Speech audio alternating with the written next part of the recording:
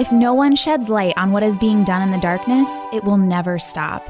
1 in 3 girls and 1 in 6 boys are sexually abused and told to hush. Breaking the silence is the first step to healing. Healing is a lifelong journey. Find your voice.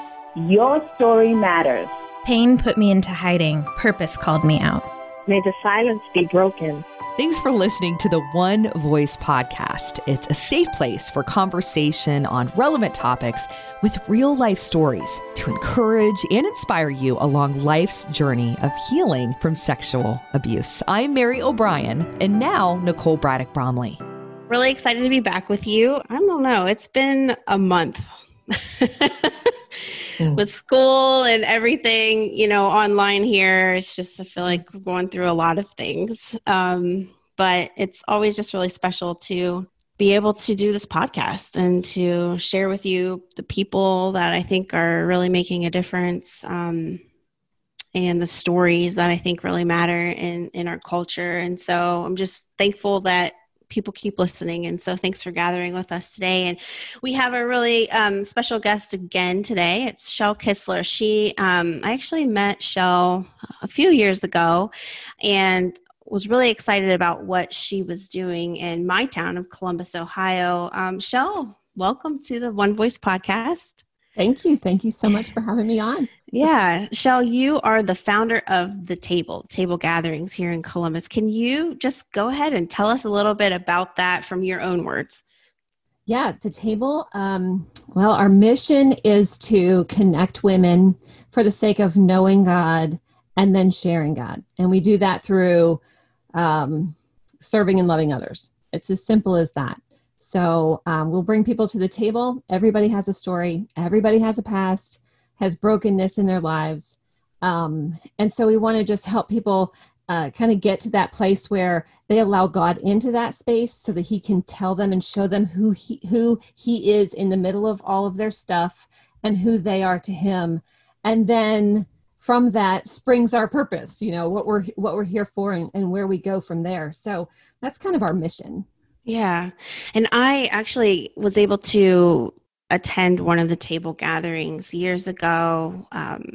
One of my dear friends, the late Jennifer Kempton from Survivors Inc., was a speaker. And it was just one of the most beautiful events I've been to. It was so thought out and just the tables were beautifully decorated. And what I love about what you've done and just preparing a place for women to gather and connect and get to know one another over a meal, and just this beautiful setting. But it's like women who, maybe have never been to a table like that or felt welcome. And to know that there was a seat for them, I feel like was such a symbolic moment for them and for me to be able to connect and share stories there and hear inspiring speakers. Just a really, really just a neat experience.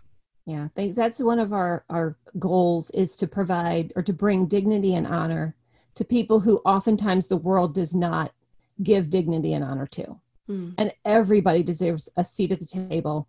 Everybody deserves to be loved and cherished and treated that way. And so that's what we try to do. And we do it through, some of the aesthetics, but just the way we treat them. And, the look and the feel helps you to feel like you're in the presence of something important and special. And so we do not shy away from it making it look beautiful.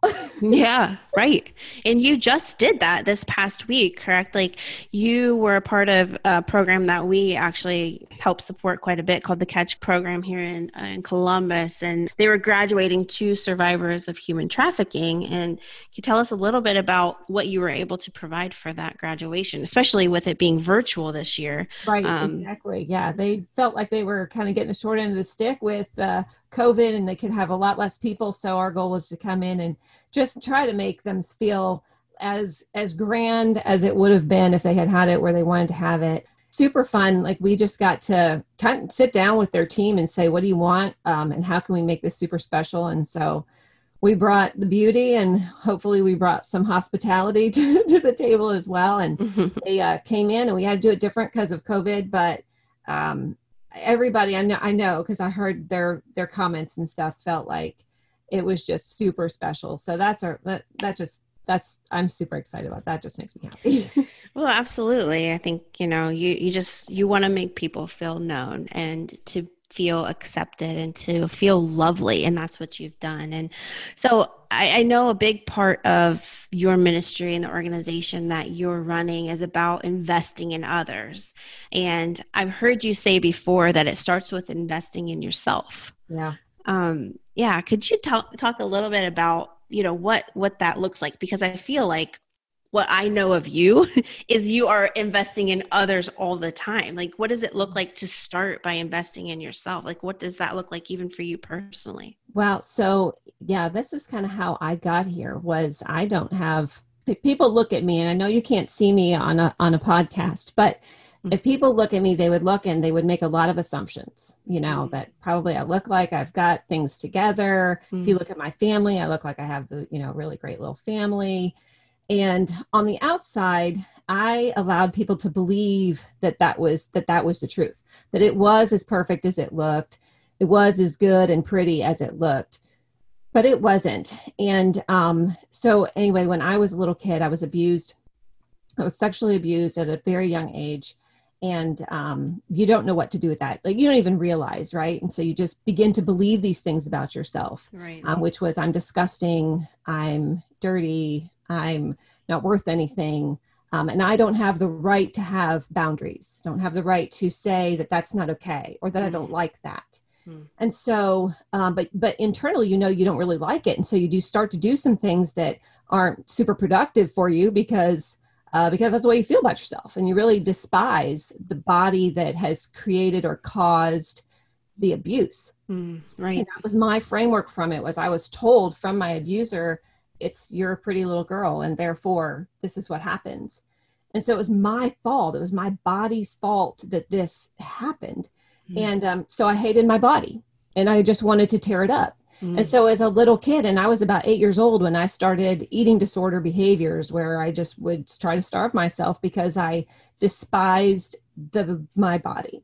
And that took root and continued on, and the abuse continued different ways because you don't have boundaries. And so you allow anybody, you just don't realize that you can say no, or that that's not acceptable or whatever. And so it just continued in different ways and shapes. But by the time I was in my 20s, I got married, and that eating disorder had really, really taken its toll. It'd been a long time at that point. I don't know how it lasted as long as it did, but it did. And my body was beginning to fail. So I was getting very sick. There were often times where I couldn't get up. Pretty much every night when I went to bed, I wasn't sure if I was waking up the next morning. And I would put some grapes on my nightstand because I'd wake up in the middle of the night with just horrible pain in my stomach, just from starvation. And I would take a couple grapes and it would allow me to get back to sleep. But that's kind of where I was living, was kind of on that edge. And so eventually that tips and your body can't do that anymore. The grape does not satisfy. And so I ended up in the hospital 2 times.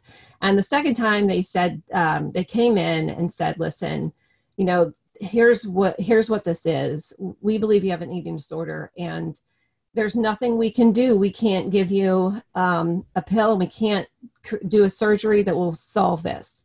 You're going to have to decide to do this. And we hope that you do, because if you don't, you're going to be back in here in 6 months, 2 months, we don't know, with a heart attack. Whether it kills you or not, we don't know.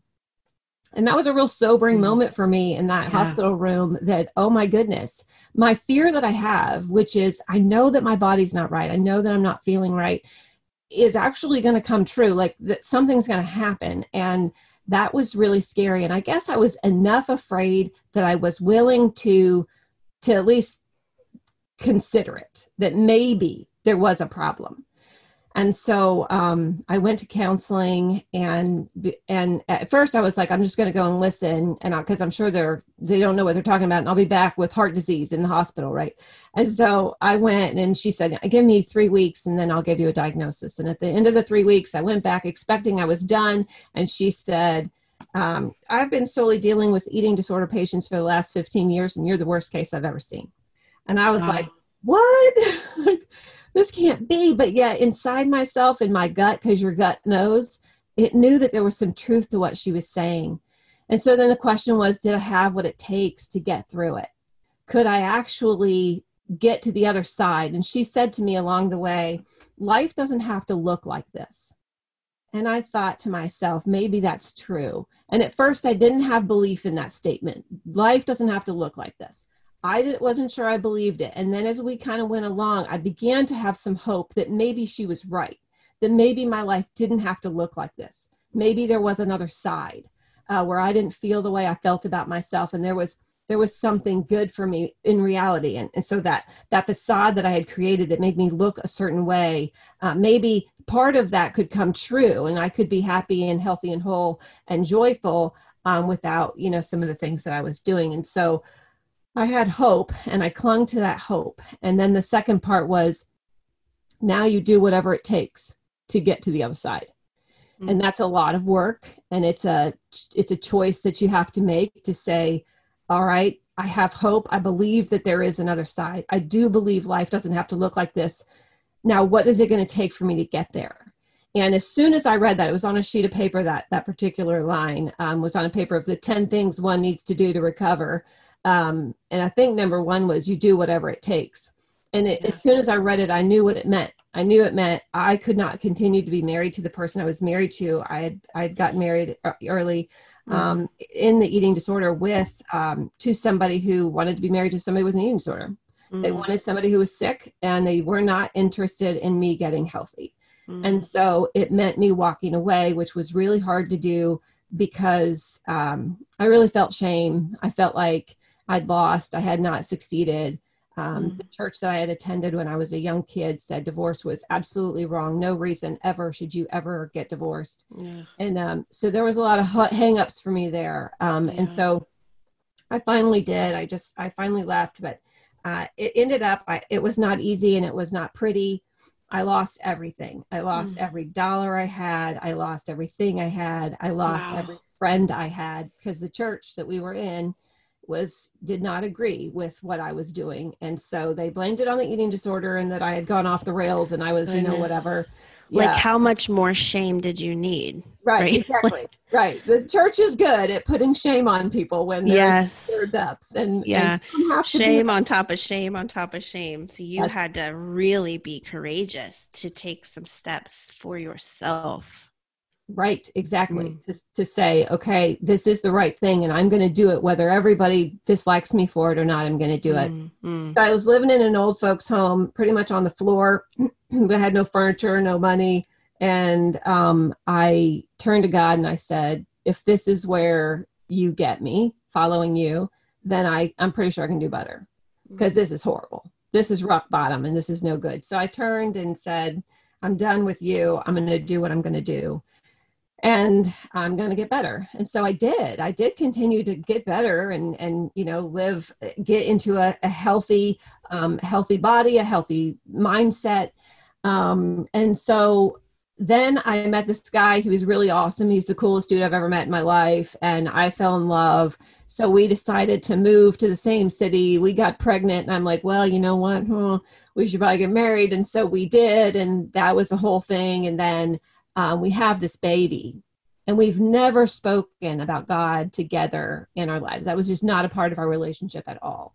And we have this baby and we're looking at her and we're like, I know that we've never discussed this, but I believe in God and I have this little tiny mustard seed of faith and I really want to raise this kid in a church, but I wouldn't do it without him. And I don't think he would have done it without me. But we said it at the same time and we're like, well, aren't we two lucky people that we both believed in God and just never spoke about it? So I don't believe that was luck, but we'll call it that. We got it at the time. So we started going back to church and I would stand in the back of the church and I couldn't pray. I couldn't worship. I couldn't sing, but I could listen. And I said to God, I have some questions because I don't know who you are in the middle of all this, but I believe that you exist and I can't ignore that. So can you show up and show me where you were? And then that set me on a journey of figuring out who he was in the middle of my crap. And so he gave me beautiful answers to the questions that I had. And we'll start with the abuse. I didn't understand where he was. And he gave me a verse that, Jesus wept. he wept for this kind of stuff. He wept for me. And actually it's funny because in that particular one, he gave me a vision at the beginning. So I understood where the abuse had started, and I had a vision of this room. This was way back when I was in therapy. This vision is this room, and I know what's going on. I know, who's where and what's going on. And so this time he gives me the vision again, only there's this chair that's always been in the corner. And this time Jesus is on the back of the chair and his knees are pulled up to his chest and he's just sobbing. And in that moment, when God gave me that vision in my head again, it was like, I knew Jesus was sobbing for me because he was sorry that I had to go through that he has human emotions over the stuff that we have to bear because sin exists in this world and it stinks and he hates it. But he also was crying because he was angry that existed too. And he didn't want it. And so, I mean, for somebody who's been through trauma and has had abuse put on them, this was like freedom that wasn't of God. God is light and there is no darkness in him at all. So he's the safest place I can be. And he hates it as much as I hated it. And he had tears. He wept tears over it. Like I wept tears for years over trying to get over it. And so it was just this, I don't know, just this balm just a healing balm that just flooded over me over that one. Because I needed that. I needed to know that he wasn't absent. And that he cared. And then at the divorce, he heals the brokenhearted. God is near to the brokenhearted and he saves the crushed in spirit. He will cure that. He will take care of your brokenness, your hurt. The rock bottom, like when I hit rock bottom, I didn't understand that part. And he came and said, well, Matthew 7:24-27 says, everyone who hears the words of mine and does them will be like a wise man who built a house on a rock. And the rain fell and the floods came and the winds blew and beat that house. But it did not fall because it had been founded on the rock. And everyone who hears these words of mine and does not do them will be like a foolish man who built his house on the sand. And the rain fell and the floods came and the winds blew and beat against that house and it fell. And great was the fall. And I realized I had built my house on the sand when I was a kid, from lies and from deceit from, Satan, that, hey, this is who you are. And I built on those truths and I tried to build this beautiful structure that would stand and make everyone think that it was solid. And it wasn't. And the rains fell and the floods came and the winds blew and that house crashed. Mm-hmm. And so he showed me this picture of this all had to come down because we needed to build on a solid rock. You'd built it on some lies and abuse, frankly. And so we needed to build on something solid. And he gave me that cornerstone, the sure foundation that is Jesus Christ. And so we're going to build on this, and this will withstand. And so that was awesome because I was like, who wants their life to implode? But that being said, yeah, no one signs up for that.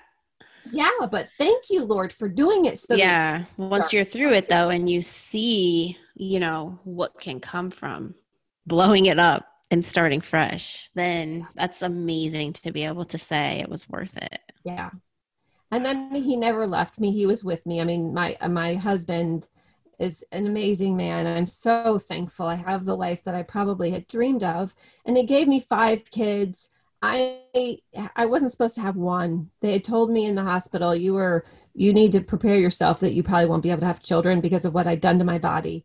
And God gave me 5 and 7 years. They just kept coming. We couldn't stop it. Oh my we goodness. didn't know where they were all coming from. And so we are thankful about that. Mm. But I got to the end of those questions, and this is really the answer to your question. Yeah. But we got to the end of those, and what else can you say when God shows up like that in your stuff and shows you how he's been with you and how everything he did, good and bad, was used for good. Even the bad stuff, like even my life imploding, it was used for good. And so, so that I could start over fresh. And so my only natural response was to say, then it's yours. Mm-hmm. My life is yours. My story is yours. Take it and do what you want with it. And so, he gave me a dream. It was several months after, well, probably even a year or so after I had told him, it's yours, do what you want. He gave me a dream and said, I want you to bring women to the table. To know me and to make me known by serving and loving others. So bring them to the table and allow them, encourage them to go through the same process. Allow them and show them how to be vulnerable with God. Let me open up all those closets that I've kept to myself because I didn't know that God wanted it. I didn't know he was in that part. I didn't know that he, had feelings and emotions over this stuff, and that he has been with me all along, working for my good, and I couldn't see it.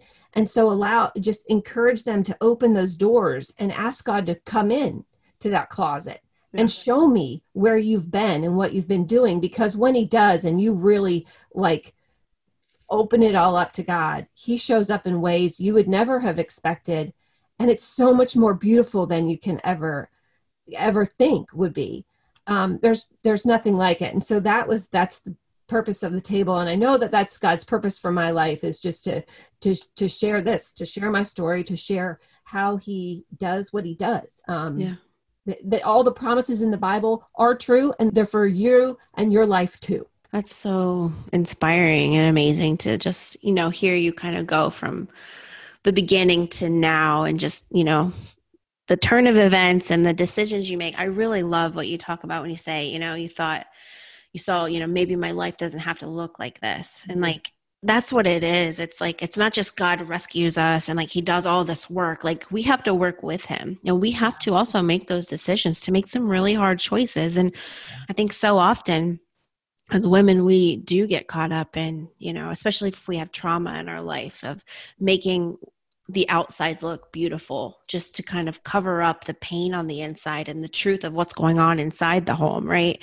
And we work so hard at that rather than maybe working on the fact that maybe it doesn't have to look like this. Maybe if I take this step with God, that it could be a step in the right direction for me, and it could be empowering for me. And if I take that step, what's the next step going to look like for me? And, it's these little steps, these little choices that we do have to make, and we don't have to just fall in line with what, our family tells us is the right way to find happiness, or or the way that the church has always kind of said, don't do this, don't do that. But what if I did this? And what if God's in this? How cool it is to be able to walk with him and to pave new roads for ourselves, and then eventually for other women, and all the women that you've made an impact on these last few years. So cool. Yeah. As I'm thinking about healing, and something I talk about a lot is healing as a lifelong journey, and just knowing you've gone through a lot, all the things that you've shared and the effects of abuse that has on a life, and we do carry them with us. Are there things that you think about now that you'd be willing to share? I know some things just don't feel like going there, but if you'd be vulnerable enough to say, what does it look like to you to say that healing is a lifelong journey? What are the things that maybe you find, roadblocks along the way, or even things you have to decide for yourself to keep moving on your healing? Are there certain things that pop up to you when you hear that? Absolutely. I'm glad that you bring that up, because, it's something that most of us don't talk about. And I think a lot of people think when you get to the other side of therapy, then you're done, and now you're just like everybody else. Right. And you're not. Just one of the biggest lies we will have to deal with. That's so true. Right. Yeah. And you're not, and you won't be. Mm-mm. And that's okay, because your stuff is your stuff. Yes. And everybody else looks like they don't got stuff. But trust me, they have stuff. And so we have to kind of remember that they have stuff. Mm-hmm. And so they're no different than me. They may not want to say it, but they're no different from me. And so I think for me, I have to remind myself that, sometimes walk through when I get in these little groups of women, having dinner together or whatever. And I sometimes I just want to throw up at the conversation. There's more important things in life than this, that I have to remind myself that a lot of people wear a lot of masks, and they put a lot of boundaries and, borders up around themselves to make you think something, but just blow past it. It's not truth. It's just not. So that's one of the first things. Mm-hmm. But the second thing is to realize, I'll never fully be over everything. You don't graduate from therapy and you're like, okay, I'm solid now. You never will. It's a constant battle, because you've got, this lies in your head that are hard to overcome. And so you've got to get yourself a little thing that you can read regularly to remind yourself of who you are and who you want to be. because you'll have to keep fighting for it. It gets easier. I will say that it does get easier, but you're going to always have your hangups, whatever they are. For me, if I get around somebody who's acting all perfect, and they look like they have a perfect life, it takes me down. And I will get really like self-destructive over. I may stop eating. That's the worst case scenario. But best case scenario, I still go home and say, why can't you be like that? Why aren't you like that? Why isn't your life as good as that is? And in fact, I was at a party maybe it was a year ago, and there was all these women sitting around the table, and this one woman was just talking all about how her daughter is so awesome, and she's dating this guy, and it's so perfect, and yada yada yada. And I'm like, at first, it started to make my stomach sick, because that's kind of what happened. And then I was like, wait, you know what? That's just not true. Like, I mean, some of it might be, but not all of it is, because surely that girl has problems, and surely that mom has problems. Surely they're not perfect. Right. It was just making me feel real bad. And so, you know what I did is I reached for my purse, because I know my phone's in it. And I pulled it out and looked like that I needed to respond to something. And then I saw that one of my kids had texted me, and they were complaining about something was going on at home, and they needed my help, with it. But, it was one of those things that you'd be most of the time, if you're having a good time, you just throw it back in your purse and ignore it. Yeah. Yeah. This time I was like, oh, I got to go. And I just totally used it as an excuse to get up and go, because there are times when it's just not healthy. It's not healthy for you to stay there. It's not healthy for you to listen to it, to be a part of it. If it's dragging you down and it's not going to take you anyplace good in your mind, then get out. Just take off. Go someplace where you're going to feel good. That's right. Mm-hmm. That's a solid piece of advice. I'm going to tell myself that every single day. It's okay. It's okay to dump a relationship with a friend or, whatever. And it's okay to dump a group that you need to walk away from if it helps you be the person that you want to be. That's a word for somebody. I know that's right. Mm-hmm. Yeah. And just recognizing when, you're going in a path of just, it's toxic for your thinking, to be around this constant kind of conversation. I think it's important to have, your real friends, like code word, like text a code word and be like, that call me and pretend you have an emergency. I got to get out of here. Like your kids knew, they just sensed it. That's probably true.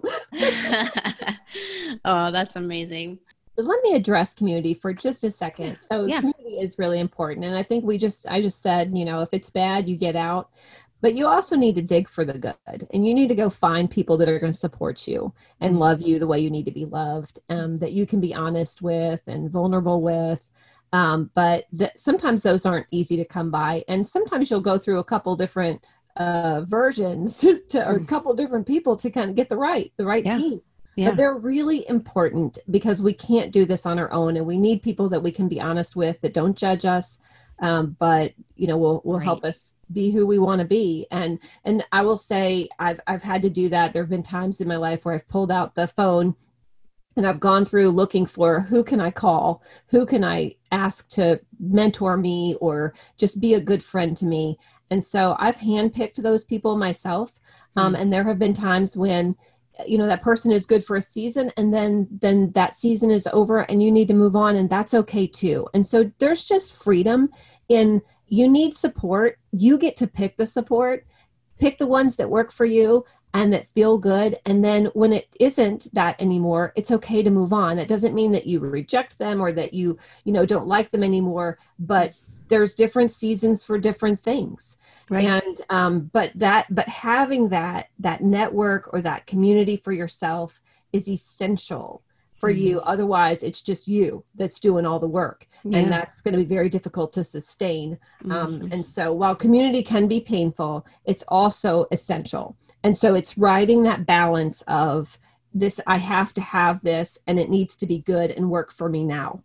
And when it doesn't, you shift and you give yourself grace that wasn't a failure on your part. You just needed to shift and make it good again.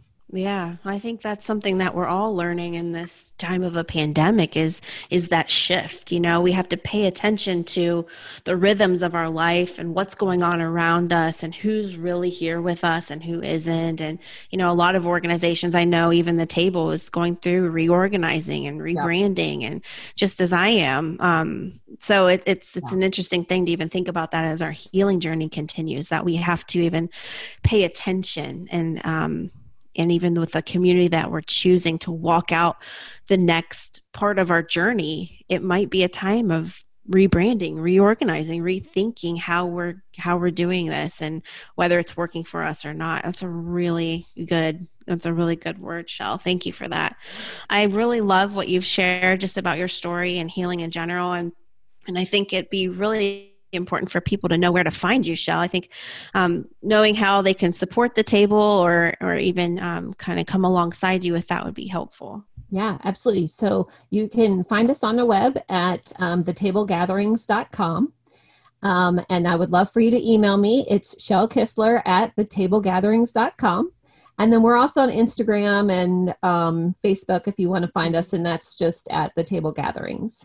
Great. And you also have a podcast, which you invited me on. So if you want to hear us talk again in a little bit different format in a few weeks, where could they find your podcast? Yes, our podcast is called Table Talk, the podcast. Great. And so it's on all the platforms. You can just the @ at Table Talk, the podcast. Awesome. Well, thank you for your time, Shell. We really love you and appreciate you and just are standing with you as you continue on and all that God's calling you to do. Thank you. It's been so nice being here with you today. It's been good for my soul. Oh, good. Same here. All right. Take care. Thanks. Thank you so much for listening. Be sure to subscribe, write a review if you heard something you liked, even invite others to listen so we can be on this healing journey together. You can check us out on Facebook or go to iamonvoice.org.